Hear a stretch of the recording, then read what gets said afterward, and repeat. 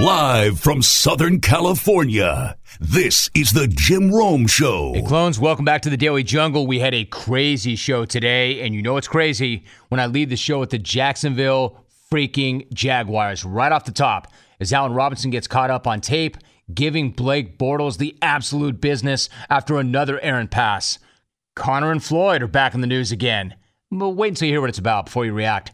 And another big guest day today, PGA champ Justin Thomas back in the jungle, the NFL Network's Heath Evans, CBS Sports' Dennis Dodd gets us ready for the college football season. Those three and Mitch from Maine trying to steal the show. Go ahead, Alvy, it's yours. Roll it. When have I ever started the program with a take on Jacksonville? Well, today, because Jacksonville and Tampa Bay held joint practices yesterday, and from the sounds of it, things got a little feisty with a series of skirmishes between opposing players. That'll happen. You had the typical pushing and shoving between offensive and defensive linemen. You had jawing between Malik Jackson and Mike Evans. You had Jags wide receiver Aurelius Ben throw a punch at Bucs linebacker Adarius Glanton. That'll happen. These things always happen this time of year. But the single biggest shot of the day was the one that Jacksonville wideout Allen Robinson landed, and it was caught on camera. Let me set this up for you. Robinson is going up against Tampa corner Robert McClain. One-on-one coverage down the sideline. Blake Bortles drops back to pass, and it was then that the magic happened. Roll it.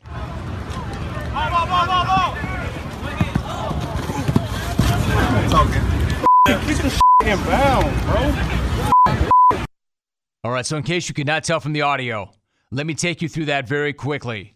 Bortles chucked the ball out of bounds. Robinson still tried to make a play on it, but he ended up crashing into a guy who was standing on the sideline, and then he had this to say.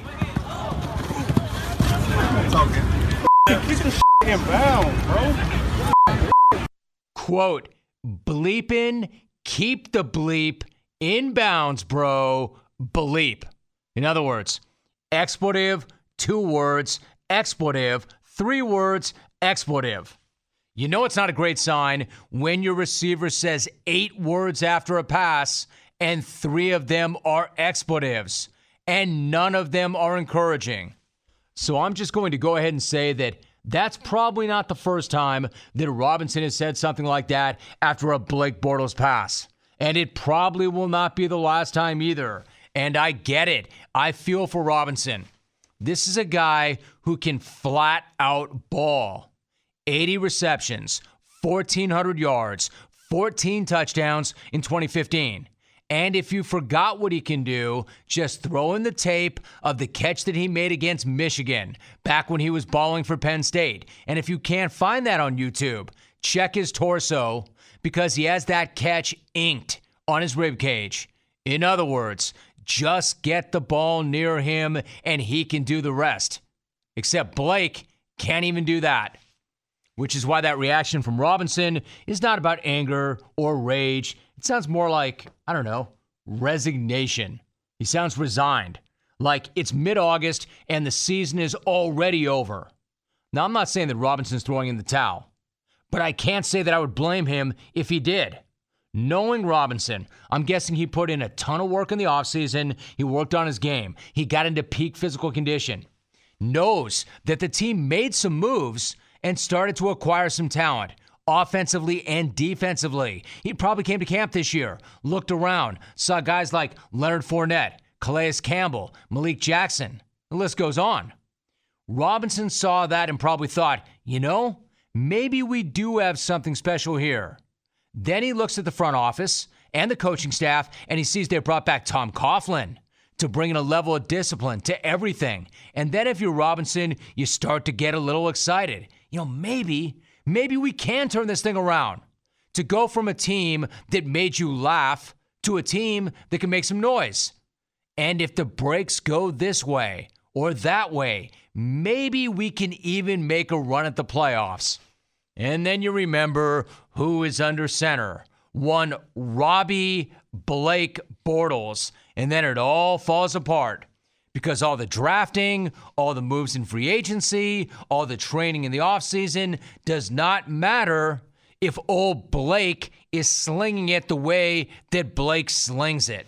You can have all the weapons you want, but they can't do anything if you don't have a quarterback who can, quote, bleepin' keep the bleep in bounds, bro. Bleep. In bounds, bro. One of my favorite quotes in a long time. Bleep and keep the bleep in bounds, bro. Bleep. Keep the in bounds, bro.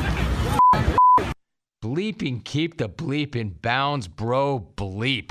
And barring a miracle, Jacksonville does not have a quarterback who can bleep and keep the bleep in bounds, bro. Bleep. Have fun with that, Al. I know you won't. God, this guy deserves better. Everybody deserves better than Robbie Blake Bortles. Well, there you have it. History is made. The show started with a Jacksonville take. I've got one tweet through. Sir Walter City tweeting at Jim Rome. Jags take to start. Don't let it steal the show. Signed Jags lady. Steal the show. Starts this putt out to the right, down to the left, just on the edge of the hole, and it goes in. Justin Thomas forcing the issue, gets it to 9 under par. 1 hole remaining in this 99th PGA Championship. He throws the ball up, emphatically grabs it with his left hand. He knows this tournament's his to win or lose. We are joined by Justin Thomas. It's been a little less than 72 hours, though, since you won on Sunday. How does it feel right now?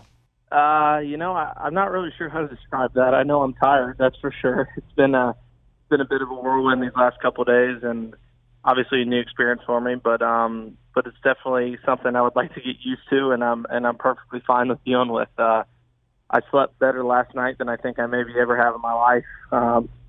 It's been a pretty unbelievable couple of days, and been fun to enjoy it. Justin Thomas joining us. You know, as you look back on Sunday, and because there's been so much that's gone on the last couple of days, but if you take a step back and you look back, what sticks out to you the most? For instance, is it certain shots like that putt on 10 or the shot on 17, or maybe is it something else?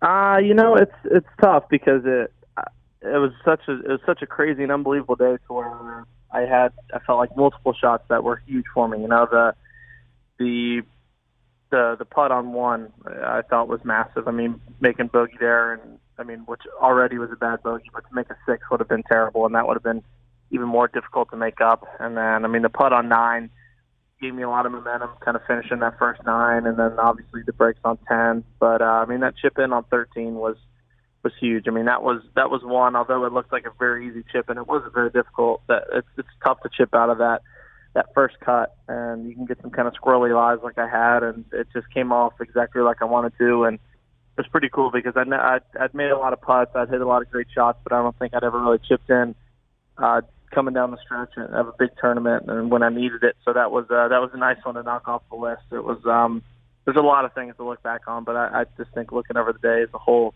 is definitely what will stick out. You know, there's a lot of things to look back on. I could take any one of those shots or any one of those moments and follow up, but what about the putt on 10? That was an epic moment as it hung on the lip for 12 seconds before it finally fell in. What did you think when it did drop? Well, I didn't even see it go in, as funny as it was. I was turning around, and I think I was talking to my caddy or just doing something. It was bizarre to me that it didn't even go in the first place. The grain and the hill, it was going that way, that second half of that putt, which kind of why we read it to go a little left at first and then right at the end, and it just never came back right. And when it rolled up to the hole and it stopped on the lip, I was like, man, this thing has to go in. It just has to. Gravity and the grain, everything is going that way, and it's so close to going in. It just has to. And I just was kind of turned around and disbelief to Jimmy, and then I heard the crowd go nuts. I turned around and my ball wasn't there anymore, so I was happy to hear and see that it had gone in. So when it goes in, do you start to feel like, man, this is my day. This is meant to happen? It's definitely a comforting feeling. I've been in the situation before where I've gotten bad breaks or balls have whipped out, and it's tough to feel like, maybe it isn't my time sort of thing. But that definitely gave me a little bit of a spark and just one of those things like, maybe this is my time. But at the same time, I had 8 holes left, so I needed to keep the paddle down. Clones, I need a minute so I can talk to you about Stamps.com. Stamps.com saves you time and money, which you can use to grow your business. I can mail any letter, any package using just my computer and printer, and the mailman picks it right up. I can avoid the hassle of the post office and mail everything from postcards to envelopes to packages, domestic or international. And you can create your Stamps account in minutes online with no equipment to lease and no long-term commitments. Click, print, mail, and you are done. Unlike the post office, Stamps.com never closes. You can print postage for letters or packages at your own convenience 24/7. It's convenient, it's easy, it's reliable, it's flexible. Stamps.com brings all the services of the U.S. Postal Service right to your fingertips. And right now, you too can enjoy the Stamps.com service with a special offer that includes a 4-week trial plus postage and a digital scale without long-term commitments. Go to Stamps.com. Click on the microphone at the very top of the homepage. Type in Rome. Stamps.com. Enter Rome. Stamps.com. Never go to the post office ever again. That is Stamps.com. Now it's back to our Daily Jungle. Now, of course, there's the legend that you told No Laying Up back in April that you would win a major this year. You didn't know which one. You didn't know how many. At what point? And at that point, you were already having a great season. So what made you feel like you were going to cash in a major this year? How did you know? That's one of those things that you kind of say and hope you end up looking really good about it or good about yourself. But I don't know. I mean, I just felt like that my game was definitely good enough, and that was probably not too long after Hawaii, so I obviously was feeling great from that. But I just mentally, I'm in a lot better place this year. I know that I don't need my best stuff to win tournaments. I just need to be smart and need to, not make the stupid mistakes. And I felt like that's what I've gotten a lot better at, and I think that's what is so important in major championships is just being patient, being smart, and basically just outthinking everybody. And I don't know, I felt like that I had the great chance and an opportunity to win at least one major, and I procrastinated a little bit, but I was glad that I got it done. Okay, now there's winning a major, and then there's winning the PGA Championship as the son and a grandson of PGA professionals. So what does it mean to you, and what did it mean to share that moment with your father in person and your grandfather on the phone? It meant a lot. I mean, they're them, and they have been so influential in my life and my career in golf, and I just it was so cool having Dad there. And I mean, I get emotional just looking at the picture of my dad and I. I've looked at it many times since that Sunday, and it just gives me such a great feeling and everything in my heart, knowing that we did this, and that was my first major win with the PGA, and having 3 generations of PGA members, and talking to Grandpa after the round, and I talked to him a little bit yesterday too, and they're happy for me, and I'm happy I could share it with them. Now, of course, you caught up with Tiger Woods the other day, and it's already become legend that you were at the 2000 PGA Championship at Valhalla, where he beat Bob May in the playoff. What do you remember about that tournament?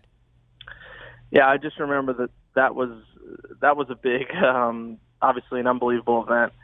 But my dad working the PGA, I was out there, and I was watching that putt he had on 18 in the clubhouse, and as soon as he hit it on TV, I just heard the crowd go nuts out behind 18 green, and that was, for me, was kind of, as a 7-year-old, I'm like, man, this is unbelievable. Like, this is so cool. I already love golf. I already, knew that, or I thought that I wanted to play it and for my life, and then it's like, why wouldn't I want to do this? I mean, how cool is what he just did, and to be able to, celebrate with the guy that I've looked up to my entire life, it's crazy. It really is surreal.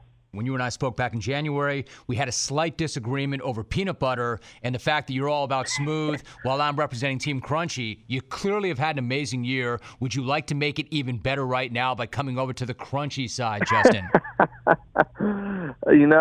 I as much as I would love to humor you, I'm going to have to stay with Team Creamy. I'm not wavering sides there. Right, so the Nevada State Athletic Commission was scheduled to meet today to hear a request from Floyd Mayweather and Conor McGregor to allow them to wear 8-ounce gloves for next Saturday's fight. It doesn't seem like a big deal, but it is. State rules require that boxers who weigh more than 147 have to wear 10-ounce gloves. Conor, though, of course, is used to wearing 4-ounce gloves. Not just 4-ounce gloves, but 4-ounce gloves that are fingerless. And he obviously wants the smallest glove he could possibly use. He's been pro smaller gloves the entire time, and then Floyd jumped on board as well. So they're pushing for 8-ounce gloves. Wait, what? Hold up. Is this now really a thing? Is that really a thing? Is that where we are now in this promotion? That the biggest thing we have to talk about is a difference of 2 ounces in gloves? I know I'm supposed to care about what they wear on their hands when they fight. I just don't. I just want them to fight. I don't care if they're wearing catcher's gloves or oven mitts. Just fight already. I can't believe this was one of those fights that was allegedly, quote, put together on short notice. I feel like we've been waiting on this thing forever. Now we're to this point. 2 ounces in gloves. Hell, let them go old school. Bare-knuckled boxing like John L. Sullivan, Gentleman Jim Corbett. Do whatever the hell you have to do to get these guys into the ring stat. I mean, as soon as the fight was announced, I was firmly in that camp that the promotion was going to be way better than the fight. That it was going to be 1 week after another of just crazy, over-the-top hype and energy that would finally build towards a fight that would be must-see and probably be totally forgettable. That when you get these two guys together, when it came to talking junk, the sky was the limit. But there's definitely lead in this Zeppelin now. And with a week and a half to go, it feels like it's coming down. This was supposed to be the most electric promotion ever. And right now, what are we talking about? 2-ounce difference in gloves. In fact, it's gotten so bad, TMZ is hitting Floyd with questions about Justin Bieber's take on the fight. How's the training going, man? Everything good? Yeah. Nice. What do you think about Bieber saying you're not going to KO McGregor? He says you're going to win, but not KO him. Any thoughts? I mean, this is what this has come to. The TMZ guy asking Floyd about Bieber's take on Floyd. Look, I know that TMZ camera guy is not exactly Charlie Rose, but that's not going to win anybody a Pulitzer. However, my man was not to be denied, and he waited for Floyd to come back out to his car before he hit him with this. Floyd, are you going to abstain from sex before the fight? Absolutely. Yeah. I love it. There you go. Hitting Floyd with the classic fighter question, but at least he got an answer as Floyd was getting into his ride. But just because Floyd had already disappeared off camera does not mean the TMZ guy was going to drop his guard. He was still throwing shots, still looking to land something, anything at all. Yo, Floyd, anything to say to the people that might try to pirate the fight? Hi, Floyd. Good night. Hey, what about piracy? Floyd! What about industrial espionage? Where do you come out on the Smoot-Hawley tariff? Is the gold standard the only true way back to a nation's currency? I mean, I know we're in trouble from a hype standpoint when the TMZ guy is digging that deep and working that hard. Those camera guys are volume punchers, and even he was finding it hard to throw. You know, I wish I could say that this felt like the calm before the storm. Except it doesn't. Because I'm not sure what the storm looks like next Saturday. All along, I thought the promotion would be better than the fight. But at the rate it's going, the fight might actually be better than the promotion. We need something to happen. Stat. Either somebody do something, somebody say something, or let's just have that fight tomorrow night in a parking lot.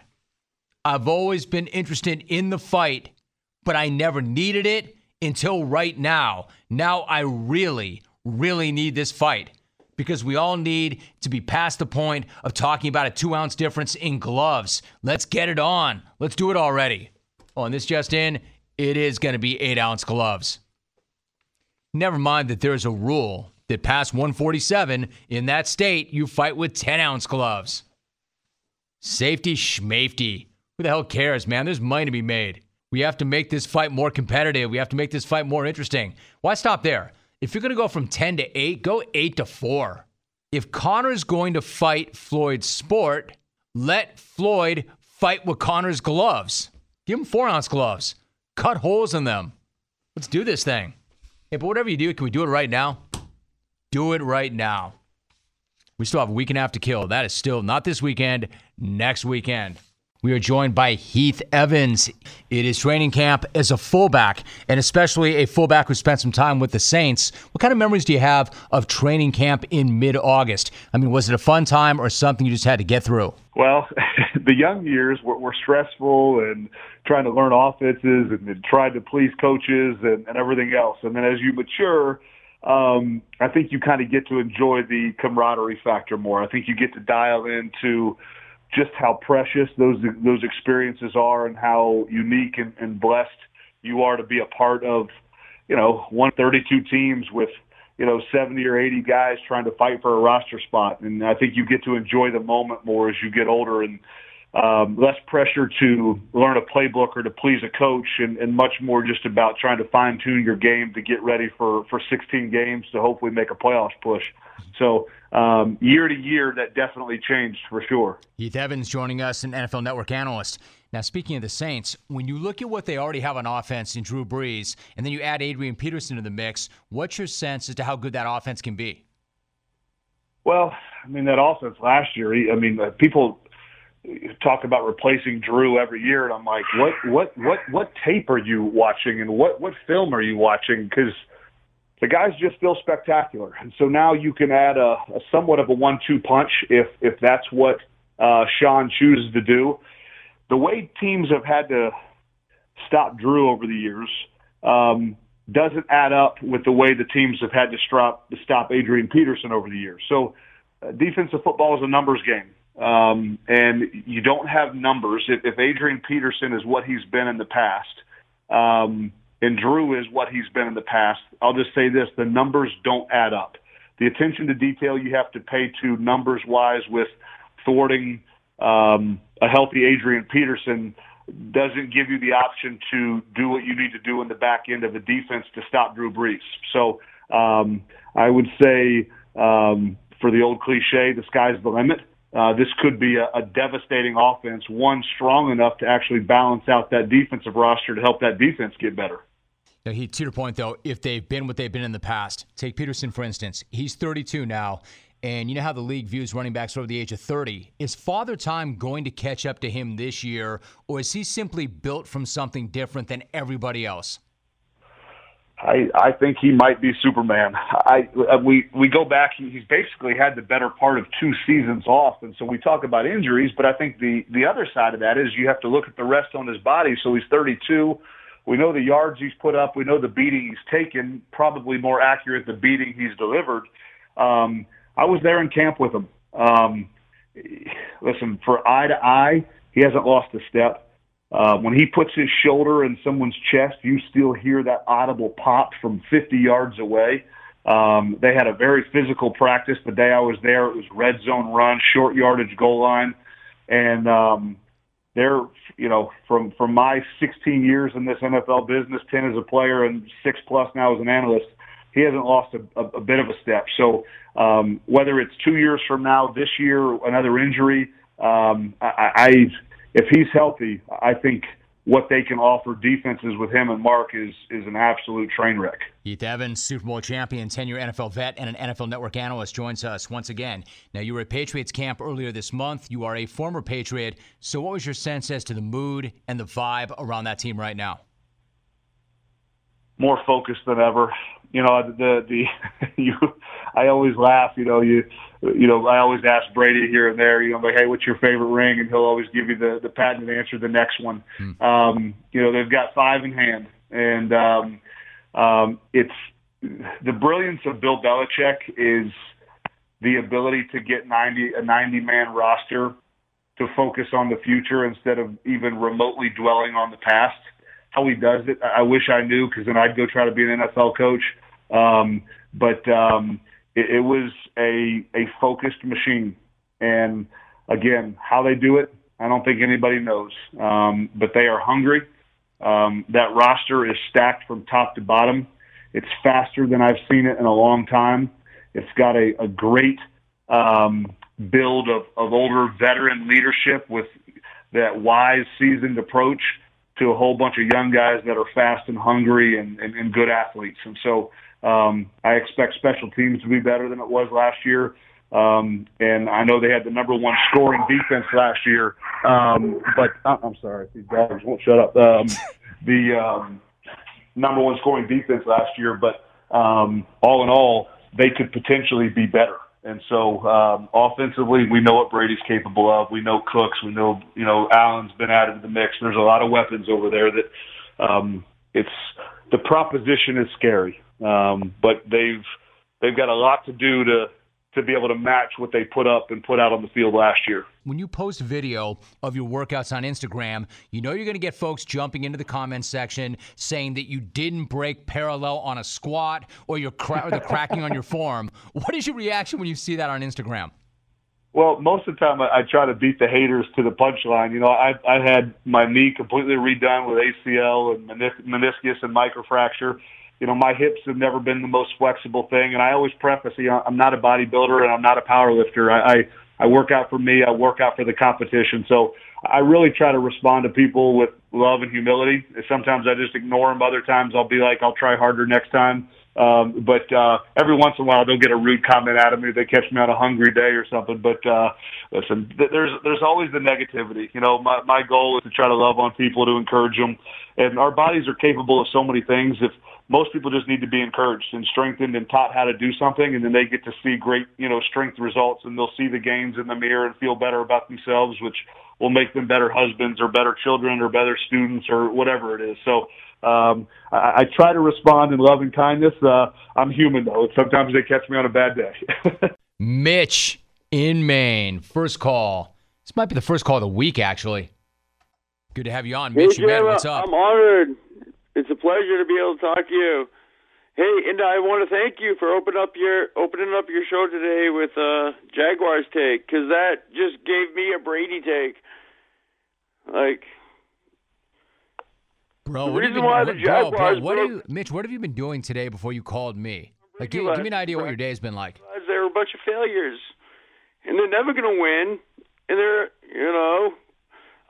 it just sparks my idea of. Mitch, bro, can you hear me? Why don't they put Tom Brady in the Hall of Fame right now? Mitch, can you hear me? Put Brady on the Hall of Fame. Put Brady in the Hall of Fame right now. Is that what you just said? Right now, yeah. Let him play in the league in the Hall of Fame. Why? What? Because he has every record. You watched the Super Bowl last year. You saw them down 28-3. You said you saw all the records to be broken over the screen. Oh, this will never happen. No team has ever come back from 10 points down in the Super Bowl. Mitch, what did you do today before you called me? He just put up 28 points with 4 passes. I think Tom Brady should be in the Hall of Fame.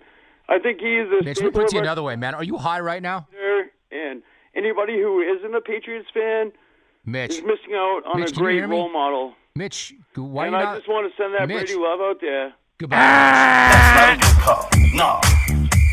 You don't like that call. I don't like that call. That was like me playing some old call back on tape and talking over it. But that's not what I did. That was a live call. That was Mitch in Maine who called the show in real time. And I asked the guy 3 times, what did you do prior to picking up the phone and calling me? Because I had a sense that maybe he was stoned. And maybe I was wrong. But I wanted to give him a chance to respond. But he didn't. And I just kept asking him, Mitch, put Tom Brady in the Hall of Fame. Hey, Chouds, is it not enough to have allegedly the greatest quarterback of all time? That's not enough for you? A guy who's won 5 rings, a guy who engineered the biggest comeback ever, that's still not enough. You have to have him in the Hall of Fame now while he's an active player. Waive the waiting period because he's that much better than anybody who's ever done it. Mitch, we're not going to do that. We're not putting him or anybody else in the Hall of Fame while they're still playing. He's going to have to wait like everybody else. He'll go right in. He'll get that hideous mustard blazer, but he's going to have to wait like everybody else. But my man was impassioned, right? Listen to this. Listen to the fire. The straight fire. Put him in now. You saw the game. You're right, Mitch. I'm a talk show host. I did see the game. Of course I saw the game. I was at the game. You saw it. You saw him break those records. Put him in the Hall of Fame right now. We're not going to put him in the Hall of Fame right now. Hey, Mitch, how about this? I guarantee we'll put him in the Hall of Fame. I promise you. He will go to the Hall of Fame. and he is unique, and he is special. But he's not so special that we're going to waive the waiting period and put him in the Hall of Fame right now. Would you like me to do the same thing for Bill Belichick?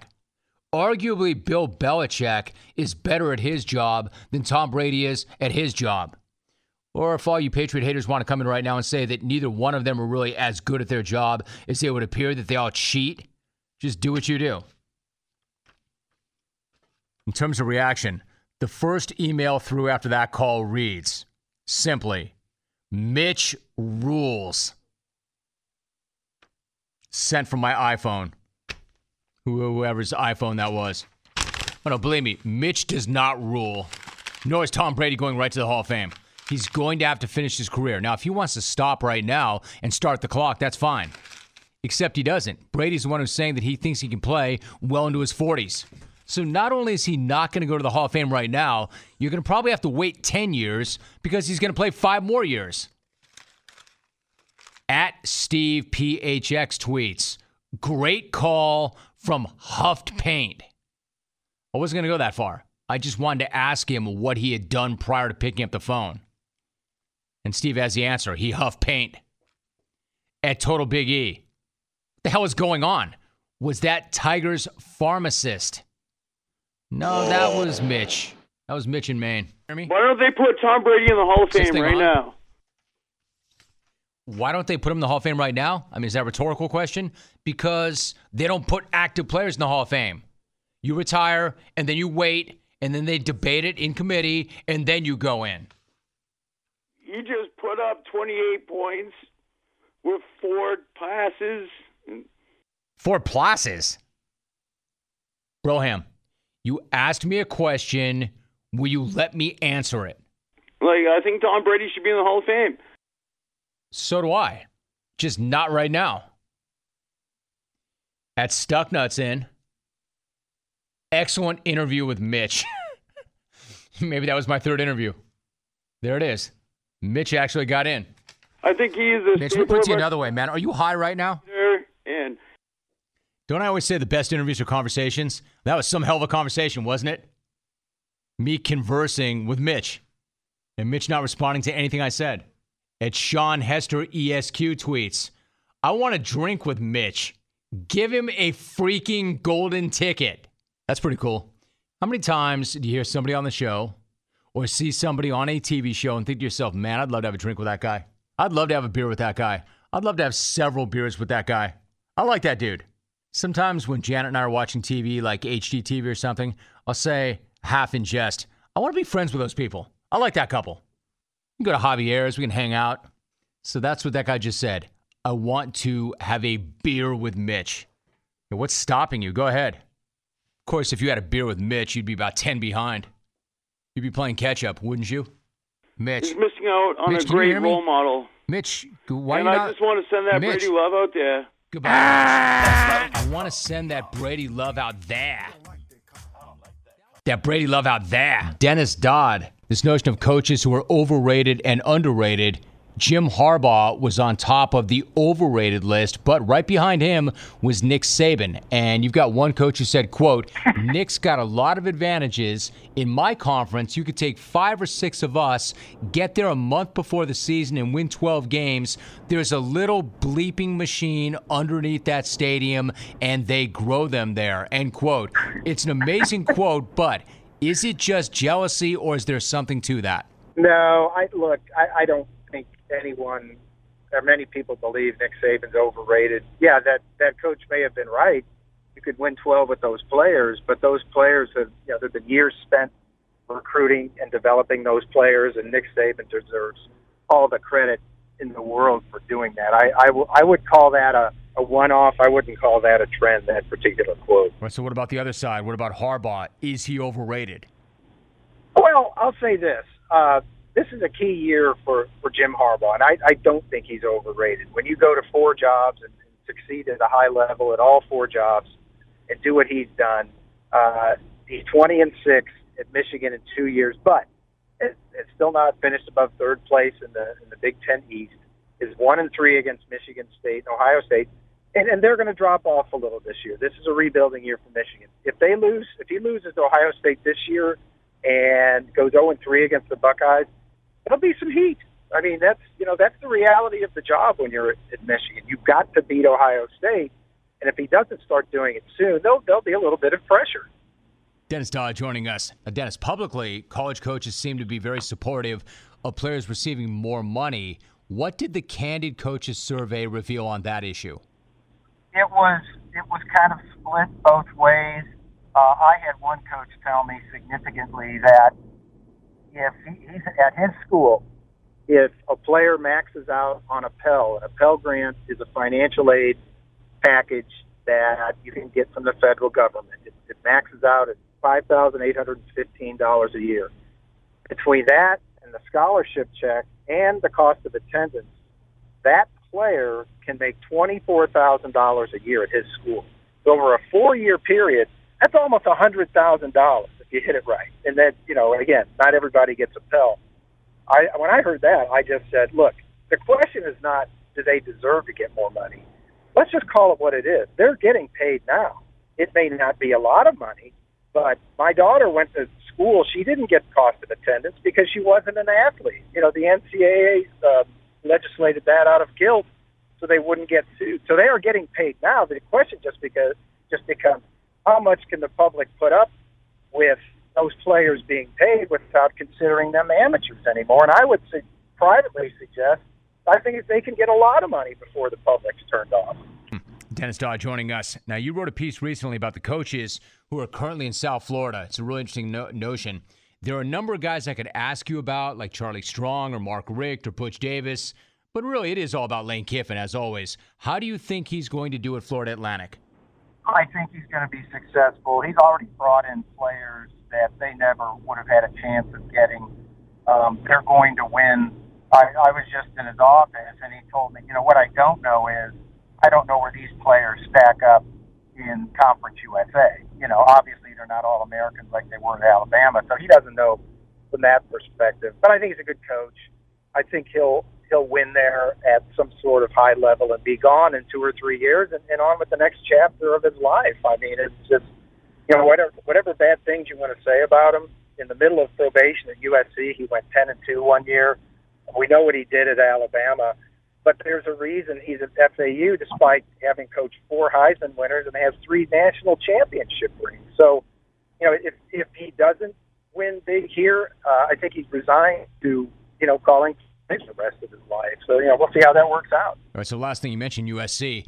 If you go back to the start of last season, Dennis, USC looked like a complete mess against Alabama, and really in the first month of the season. Then they turn it around, and now there's a ton of hype about the Trojans coming into this season. What kind of a year do you expect from them, and do you expect them to live up to all that hype?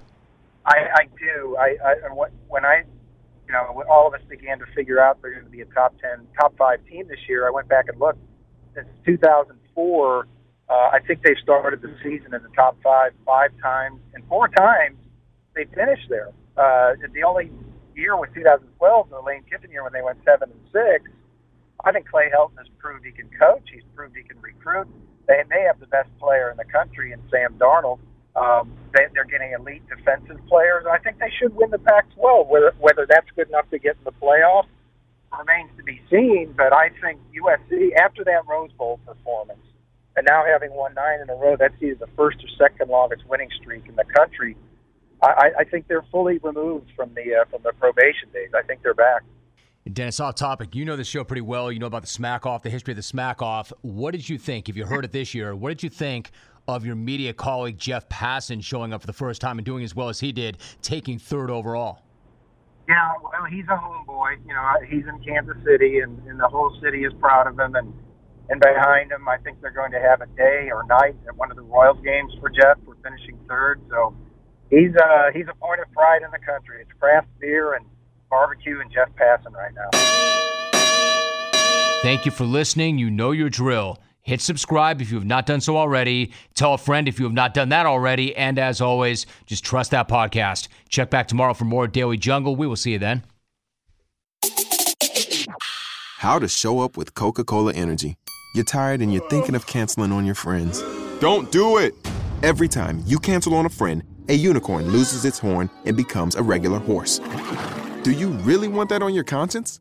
Instead, Grab an ice-cold can of Coca-Cola Energy with delicious Coke taste and reinvigorating energy. Keep the unicorns alive. Show up every day with Coca-Cola Energy. Energy you want, taste you love.